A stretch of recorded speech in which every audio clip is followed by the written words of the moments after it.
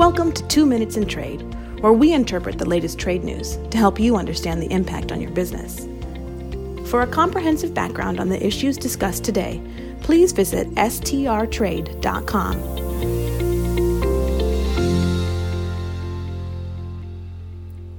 Today is Monday, October the 9th, 2023. I'm Nicole Bivens-Collinson, Managing Principal and Operating Committee Member at Sandler, Travis & Rosenberg.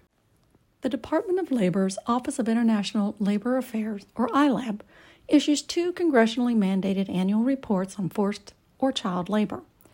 Its report on findings on the worst forms of child labor assesses whether countries have made progress to eliminate the worst forms of child labor, along with suggested actions for those countries to take.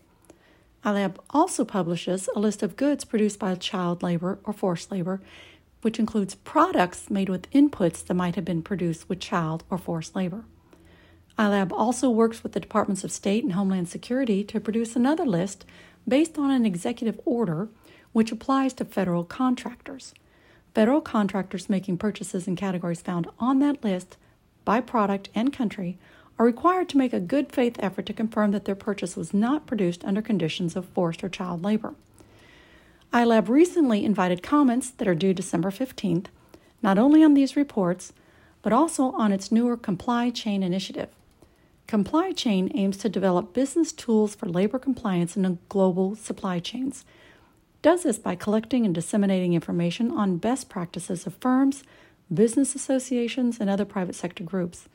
Submissions can include supply chain traceability models, as well as company auditing, monitoring, and labor standards enforcement systems, including independent reporting and review strategies. ILAB would like to review codes of conduct along with standards for implementing those codes in specific industries, locations, or among particular labor populations, as well as labor force training modules. They'd like to receive examples of strategies for monitoring subcontractors, including those having done work in informal workplaces such as homes. They're also interested in remediation strategies to help children or adults found in conditions of forced or child labor. And they'd like to learn about grassroots projects to address root causes of child or forced labor, including public-private partnerships.